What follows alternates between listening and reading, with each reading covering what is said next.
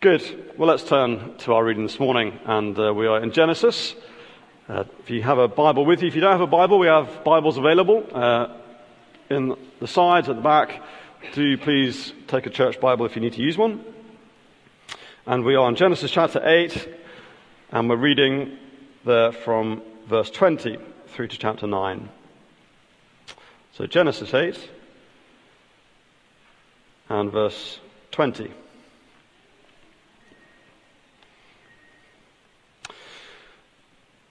Then Noah built an altar to the Lord, and took some of every clean animal and some of every clean bird, and offered burnt offerings on the altar.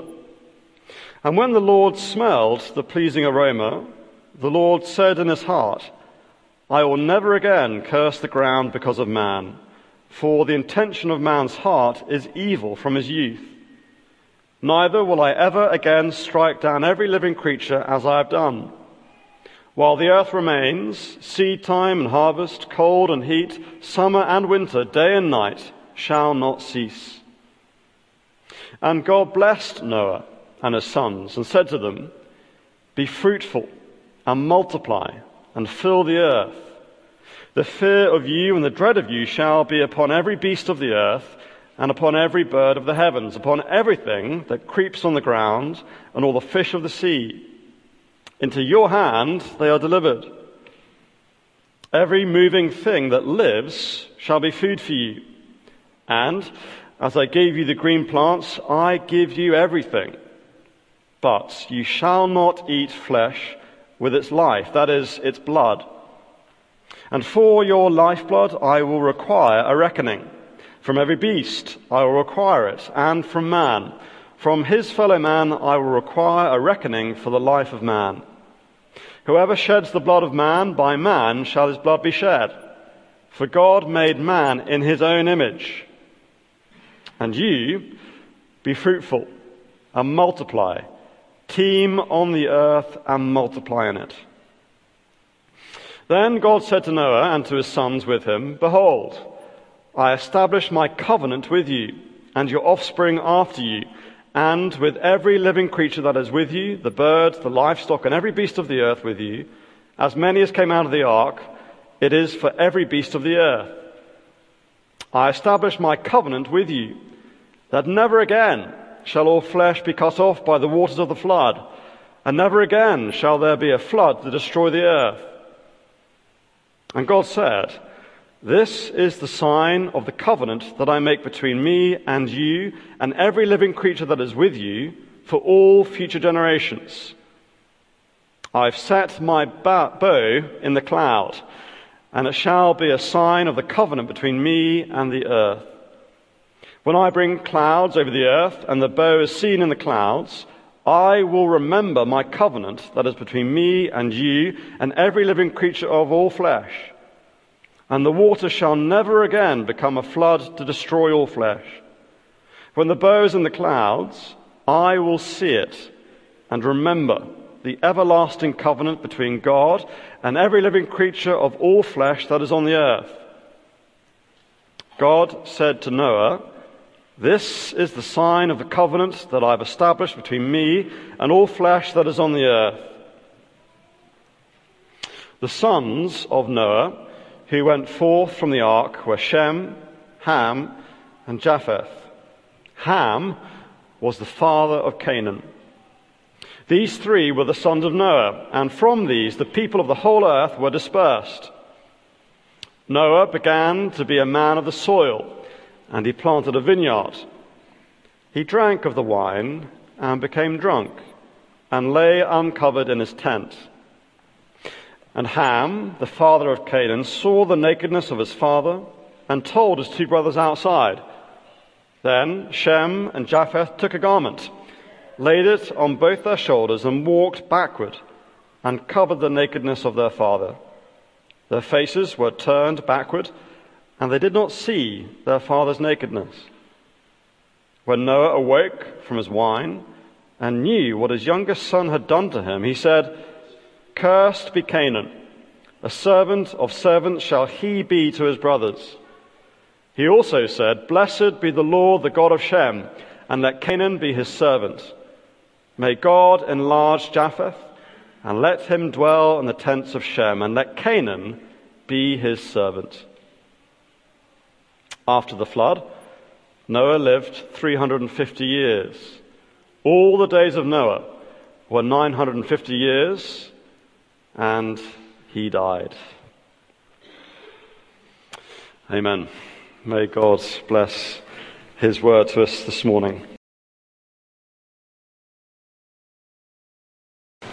Well, let's turn to Genesis chapter 9. And as we're doing that, just let me say that it was 10 years ago this Sunday morning that our congregation had its last service in our former building in Bath Street. And we met again in Buchanan Street, rather. We met again in the evening in Bath Street. And God has been good and faithful to us, hasn't he? Ever since then, we've never looked back, and we've lacked for nothing. The God who restrains to redeem. Even before the end of the flood story, we can see that this can't be God's final answer to human sin. Look at chapter 8, verse 21. The company who were saved through that judgment are still flawed people, with hearts evil from their youth.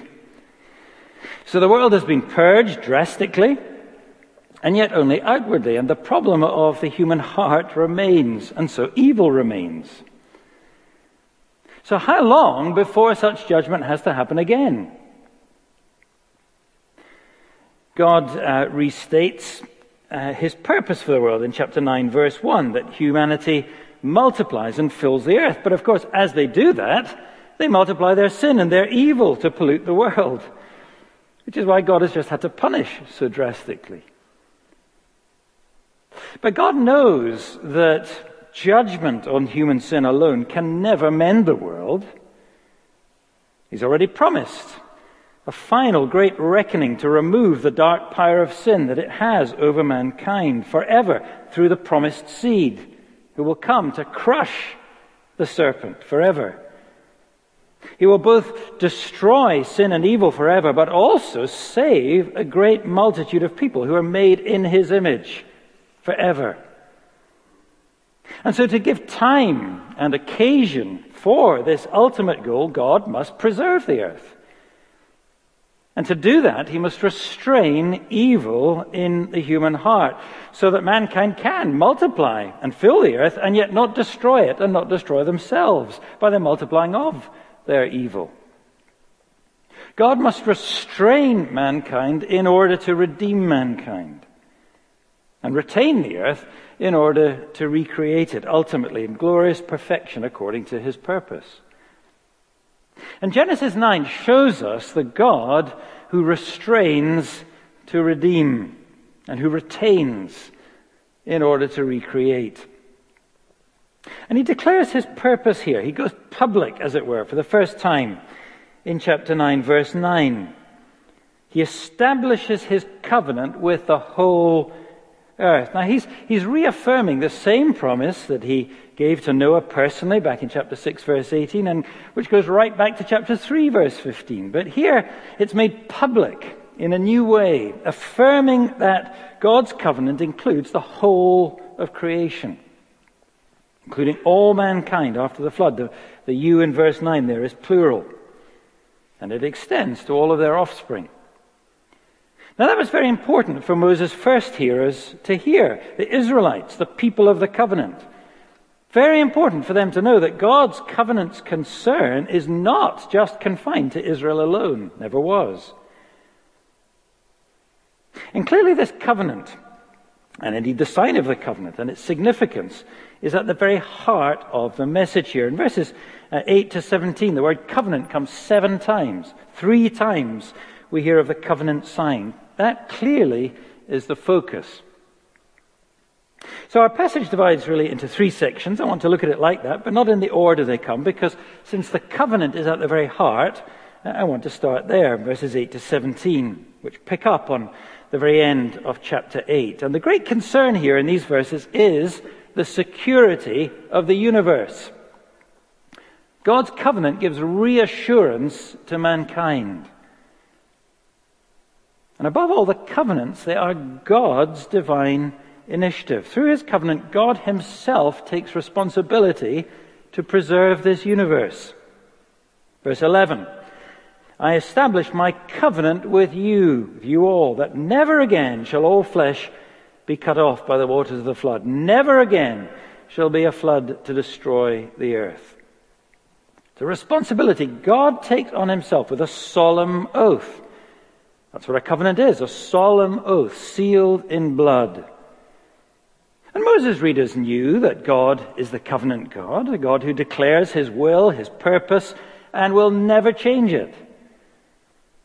And they know that he's king over the whole wide world. And so, just like ancient kings in their day, he made covenants with his people in a bond as strong as death. And when the sovereign Lord of all the universe, the creator of heaven and the earth, when he promises to preserve the earth, you really do have security. Now just contrast that with all the insecurity in the pagan world, both ancient and modern. It's very striking in the accounts of the flood stories from Babylon and Sumeria and so on. You get the very opposite of security. There were all sorts of gods, not just one god, so you could never quite be sure what they would do next. You're never quite sure who's in control. And their behaviors were so capricious. If they'll cause a flood because, human beings are too noisy at night and interrupt their sleep, well, goodness, anything could happen. What's next?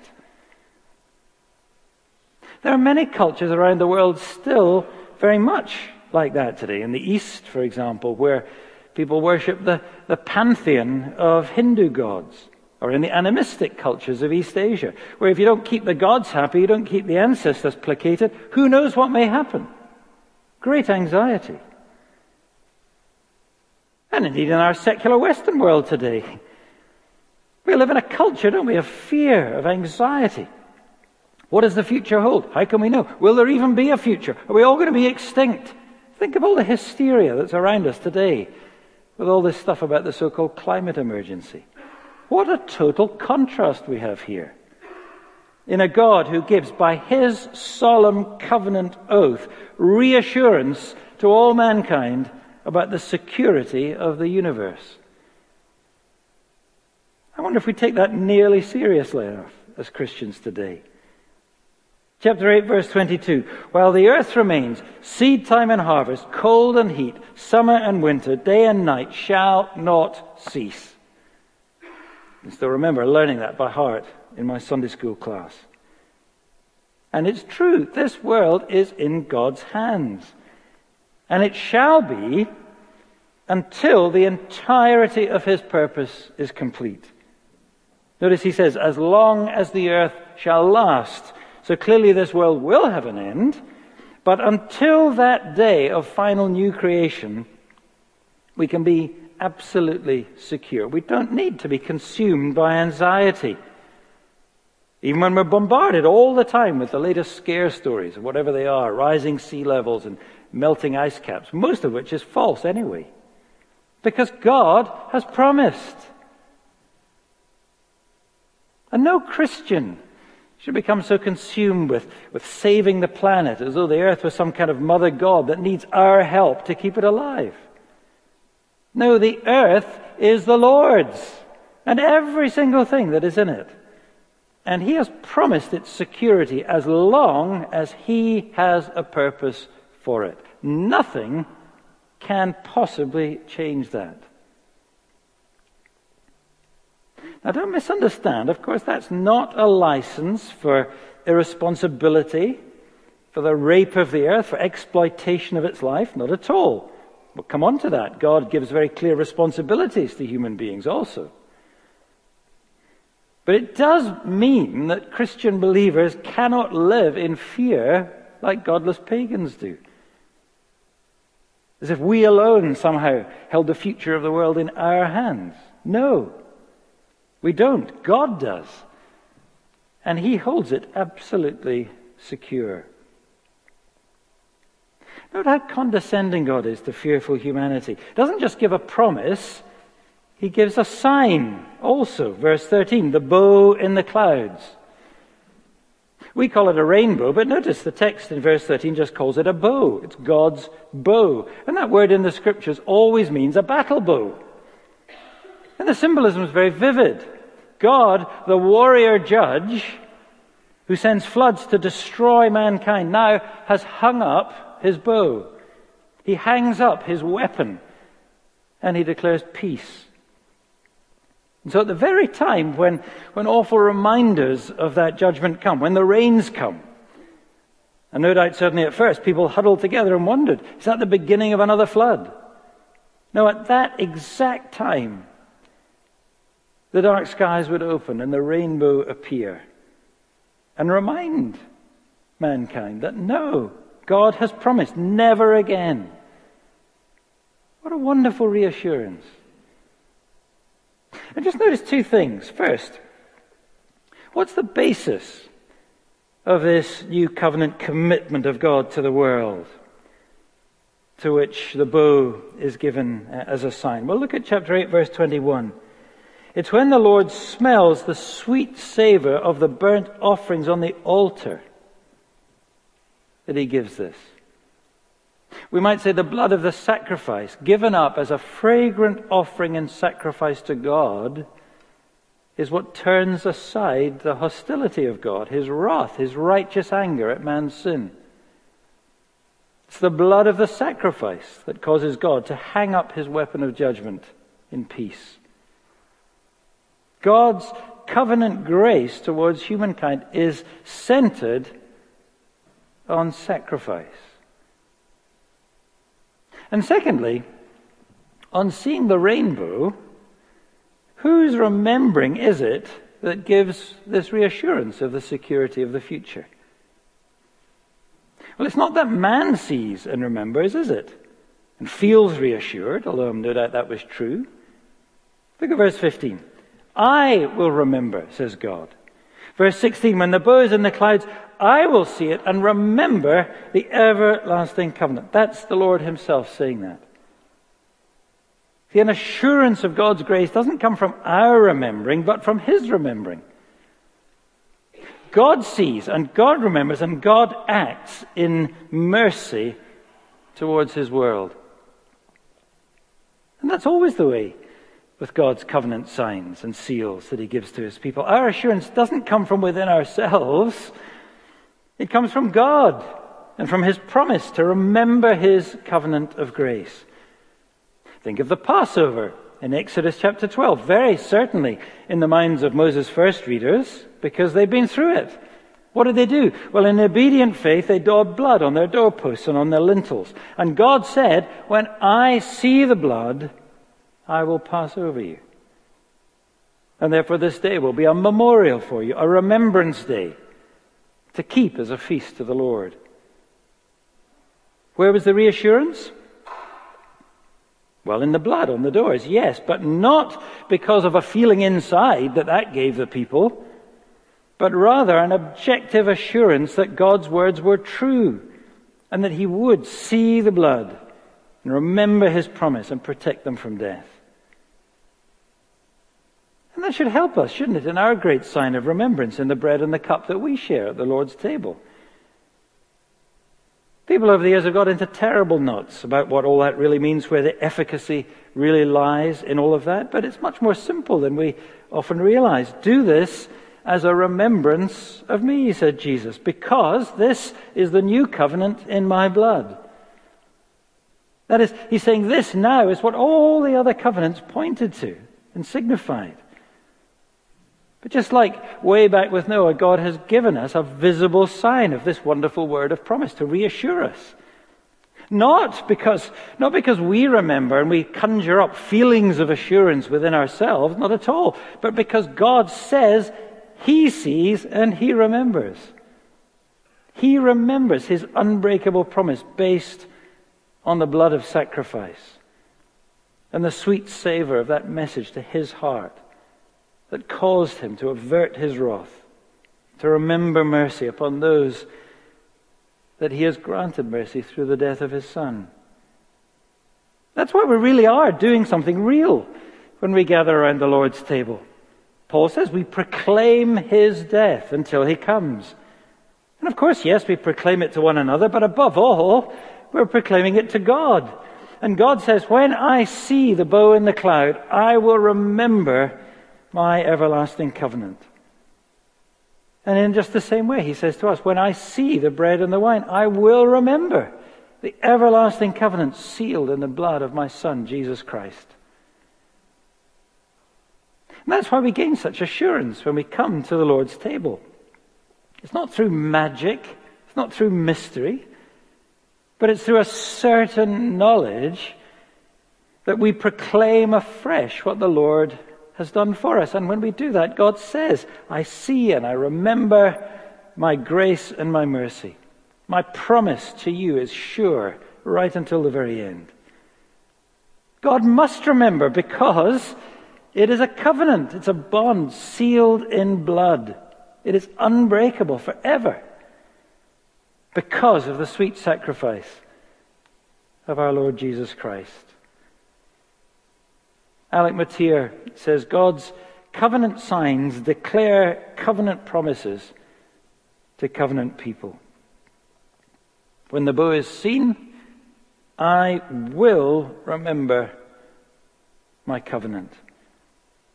So God's covenant gives reassurance to mankind. It's his responsibility, it's his promise to preserve the universe and all in it. Now we can say more about that, but we must move on because there is another side to God's covenant, always. There's a manward side. And that's also very important. We mustn't miss that, especially here, because sometimes you may hear it said that God's covenant with Noah is unilateral, that it's unconditional. But that's very unhelpful language to use, I think, because the very nature of a covenant is that it's about relationship, and a relationship implies communication and responsibility both ways. There's a sense in which all God's promises are unilateral in that he sovereignly makes a promise as the Lord of the universe, and he does so freely. He does as he pleases. And yet, all God's promises also lay demands and obligations upon human beings. And we can see that very clearly here in verses 1 to 7. The focus here in these verses is very much on the sanctity of life. God's covenant clearly makes a requirement of mankind. God's covenant is a divine initiative, but yes, always it demands a human response. And through this covenant, man is made responsible to preserve human life. And clearly the theme of the sanctity of life, the preciousness of life, especially of human life, is what unites these verses. And there are three emphases, all of them about life and its preservation. First of all, look at verses 1 and 7, which bracket this section. They speak of the responsibility of man for the propagation of human life. Be fruitful, multiply, fill the earth. Verses 1 and verse 7, directly repeating Genesis 1, because this is a new beginning. But God has the same goal. He wants an earth filled with people in his own image. Now again, it's worth noting the strong contrast to paganism. In pagan flood stories, the gods hate human beings. They don't want them to multiply. They want to reduce the numbers of humanity. And so after the flood, the gods are cursing the human population that's left with sterility. It's interesting, isn't it, how pagan cultures still have that view of human life, a very low view. Very often it's not seen as a blessing, but it's seen as a curse, especially if it's the wrong sex. So in some countries, mass abortion of female children is very common because they want a boy, not a girl. Now think about our own culture where abortion is becoming easier and easier. Where pregnancy so often is talked about as a burden, as a curse, not as a blessing, not as a gift. See, godless culture has still remained more or less unchanged. But biblical culture is so different because God loves people, human beings. We need to think about that in our whole attitude to life and to procreation. God tells human beings they're to cherish propagation, to be fruitful, to multiply. The true God is for population, not for depopulation. Secondly, man has responsibility to provide for human life. In verses 2 and 3, God clearly gives all the resources of the earth into man's hands for food. And the implication is that he is making human beings responsible for the use of these resources to provide for the lives of human beings. And so to fulfill God's command to fill the earth. Look at verse 2, that phrase, everything that creeps upon the ground. It's exactly the same word that's translated in verse 3 as every moving thing.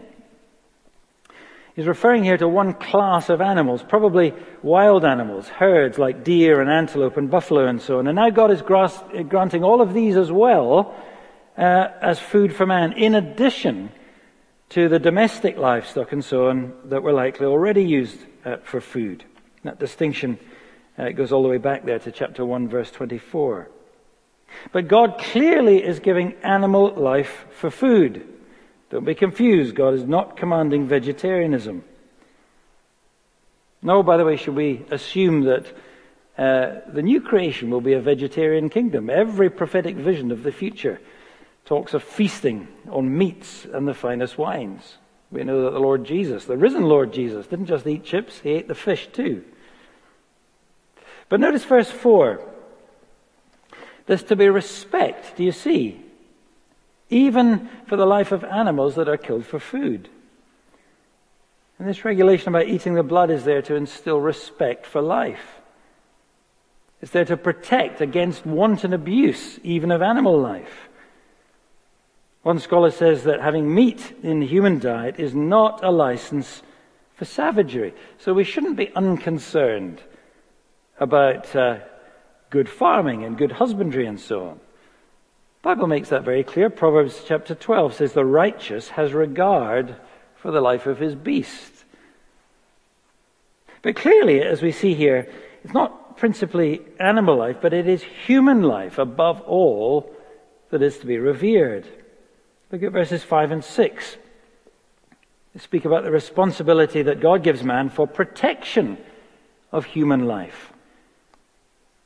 It's not just that God's covenant to preserve the earth requires that we must respect all life, animals included, there is that, but he's to respect human life to the extent that he must require a reckoning for all human blood that is shed. And notice it's not optional, this is not a recommendation. It's God's requirement of man. It's integral to his covenant of preservation. Verse 5, for your lifeblood I will require a reckoning. From every beast I will require it. And from man, from his fellow man, I will require a reckoning for the life of man. See, God knows that the flood has not solved the problem of human sin and evil. It was a temporary measure. It was a partial measure. And as Henri Blocher puts it, these verses signify the presence of tensions and hostility of a new atmosphere on a global scale. And it's an atmosphere of violence and of hatred and of murder. Well, it's the world we know, isn't it? That's the real world. And God will preserve the world only through restraining its evil. And he does so in his common grace to the world by the initiation of public justice, of rule and order and government. And the principal requirement of that is justice that is just. That is, it's based squarely on retribution. It's not just about deterrence or rehabilitation or convenience or anything else. This is something God requires, God demands of human society. It's a responsibility he places on mankind. Verse 6, whoever sheds the blood of man, by man his blood be shed. For God made man in his own image. God is saying that murder must be punished by judicial execution. And the reason is because of the precious sanctity of human life created in the image of God himself. Human life is precious. Even sinful human life is precious. And so God requires it of all human societies to protect the sanctity of human life and to preserve that life by being ready, if violation occurs, to punish by the proper retribution, which, he says here, for murder is for the murderer's life to be forfeit. Now, I don't have time this morning to go into detail about the implications of that for the issue of capital punishment, for example, in societies today. But it seems to me that whatever we say, the biblical principle here is entirely clear. It's totally consistent. It's irrefutable. God requires protection of human life. He requires a reckoning of a life for a life. This isn't something just for the passing age of Israel. It's part of God's covenant of preservation as long as the earth shall last. And the New Testament clearly affirms the role of the state, which Paul the Apostle says bears the sword of judgment as God's institution. So no Christian who takes the Bible seriously can really argue against capital punishment on moral grounds as a principle. After all, God himself inflicts capital punishment on every single person on this earth because of our sin. Every one of us will die under God's wrath for sin. The only argument you can have against capital punishment for murder, and it's murder that's being talked about here, the only argument is that because of society's fallibility and for the corruption in the judicial process and so on, that the possibility of false conviction so outweighs the claim of justice that we're no longer capable of carrying this penalty out safely. You can't argue that. Deuteronomy chapter 19, for example, tells us that God abhors wrongful conviction just as he abhors a failure to punish correctly. So you can argue that. Of course, on the other hand, you've also got to take into account that the same human fallibility was in evidence when God first gave this command. So you have to think about these things carefully. Let me say this, two things. On the one hand, there are Christians who think that restoring the death penalty to society is the thing that will transform our society, and they're quite obsessed with that, as though that was the only thing that mattered. Well, I think that is naive, even foolish.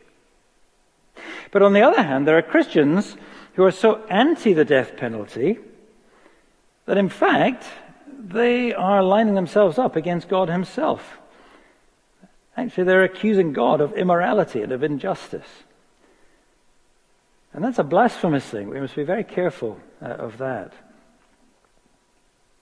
And they need to remember, don't they, that our salvation was won and our rescue from eternal spiritual death under the curse was won only because the just penalty for that sin and evil was inflicted by God on our Lord Jesus Christ. But of course, in him our God bore that punishment himself. That penalty was not abolished, but it was meted out on our Savior. But finally on this point, it is worth reflecting, I think, that if God's covenant of preservation for the world, and therefore for all societies, requires mankind to honor and to respect and to protect life, and above all, to protect human life, and especially vulnerable human life. And yet if our society, if our nation, increasingly seems to exhibit a disdain for life, for the unborn, for the aged, for the malformed, if our society refuses to protect life, if it appeases rather than punishing those who violate life, it shouldn't surprise us too much, should it, if we should find such societies falling under God's judgment, under God's curse. God's covenant with Noah was a promise to preserve the earth. It doesn't say there will be no real judgments in time and in history on civilizations and on cultures. And if you read history, you'll see that where the requirements of God's gracious covenant of preservation have been scorned and abused, then God at times has lifted his restraining hands of judgment. And such cultures have brought self-destruction on themselves many times. So our Western world today, with all its arrogance, with all its scorn for human life, it needs to be warned, doesn't it? God's covenant reassures humanity about the security of the universe, but it also requires from mankind protection for the sanctity of life under God. And we need to take that seriously, don't we? But I want to look, before we close, lastly at this final section, verses 18 to 29, which are all about another thing that God's covenants always deal with. And that's the shape of the future, in terms of blessings and curses. See, God's covenant gives a revelation to mankind. It's through God's covenant that he will ultimately undo man's hatred of his fellow man, and man's hatred of God, and will restore harmony and peace to all the scattered peoples of this earth.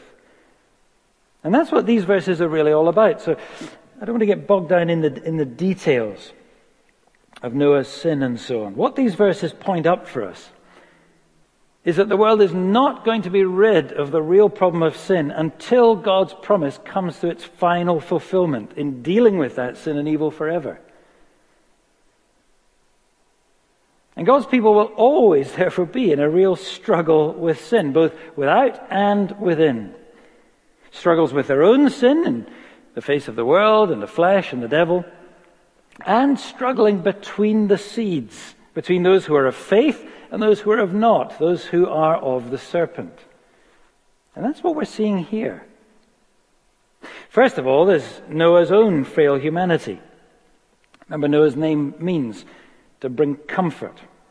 Well, we're told he plants vineyards and makes wine that the Bible rejoices in, to gladden the heart of man. But Noah goes too far, doesn't he? He makes a fool of himself. And yes, we're to see, of course, that even great men are flawed. We're to be warned. But the focus of this section is not on Noah's behavior, but actually on that of his sons. And they show radically different attitudes to their father. To this man who was, remember, a mighty man of faith, who was in a very real sense their savior, the savior of the whole world. Shem and Japheth, they revere, they respect their father. They give him dignity, verse 23. But Ham, you'll see verse 22, shows a very different spirit. He pruriently gloats over his father in his sinfulness. And then he publicly shames him, tells everyone about it. It's an ugly thing, isn't it, to gloat over other people's failings and their sin. It's an even uglier thing, isn't it, to gossip all about it and tell others.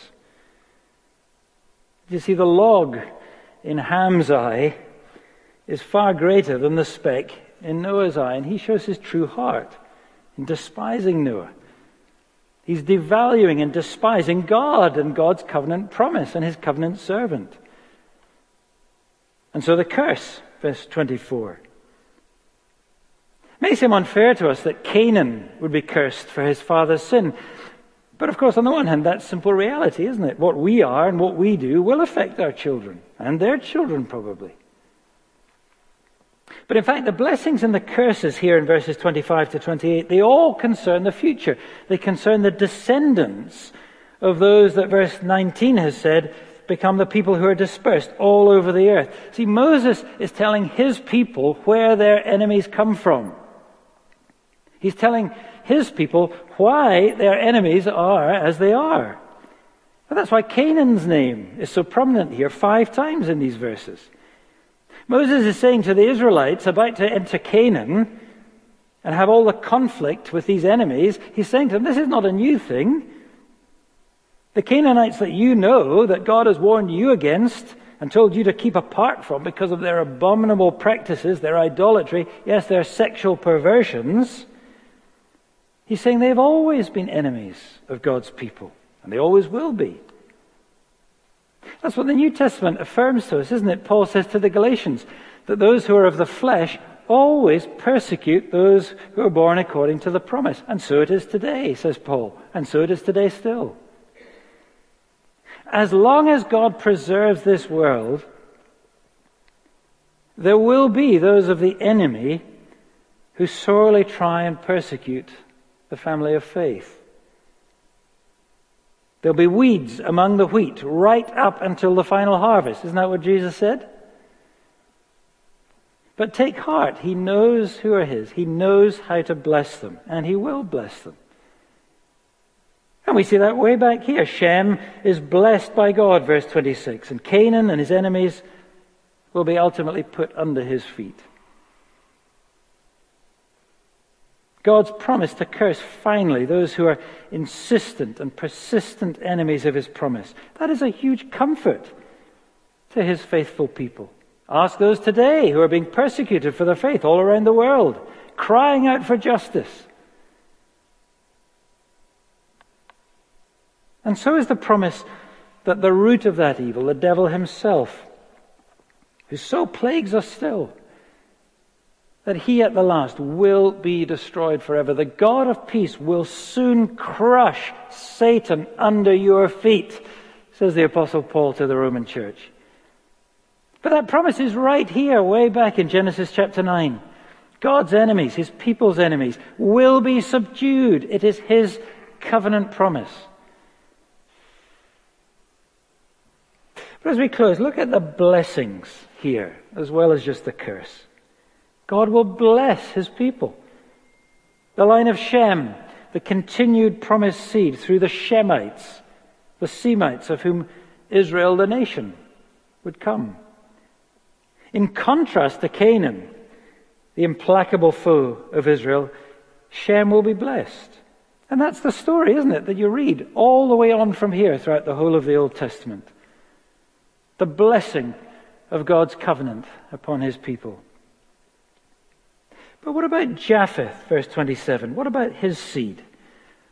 And what about all this enlarging of his tents in blessing, that they will come in also and dwell in the tents of Shem, together with them, as victors over all of God's enemies? What's that about?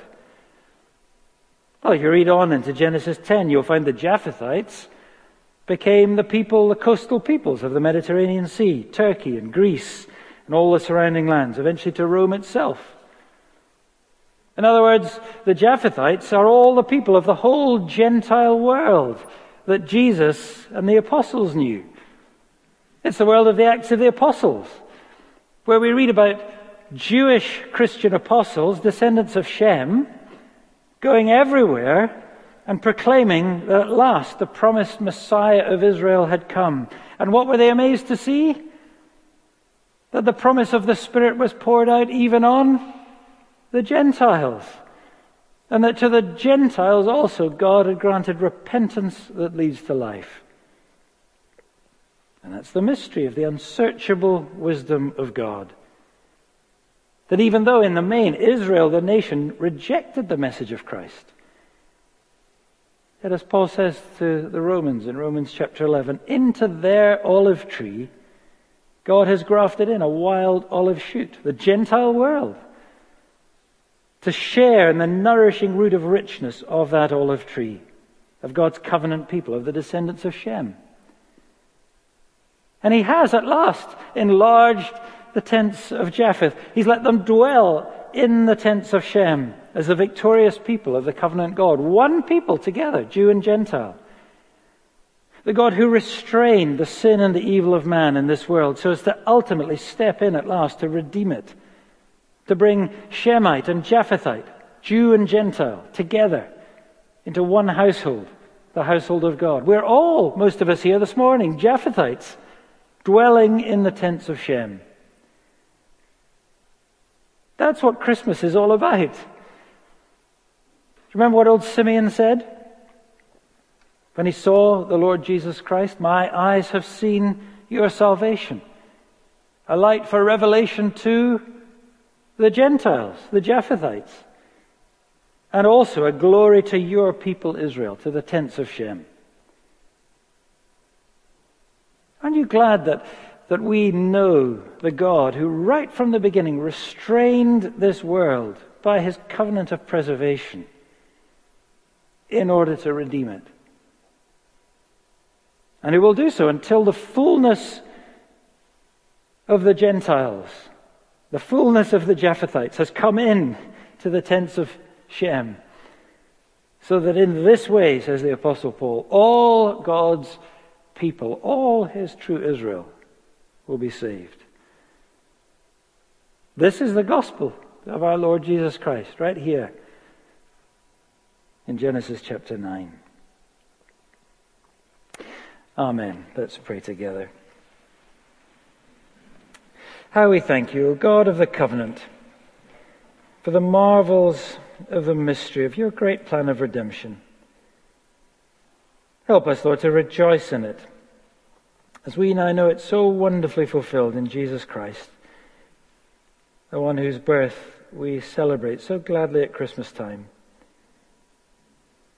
so that knowing your great reassurance and your great revelation, we may take our great responsibilities seriously as your witnessing people in this world, in this nation, and in our own city here. Help us, we pray, to let your light shine. For we ask it in Jesus' name. Amen.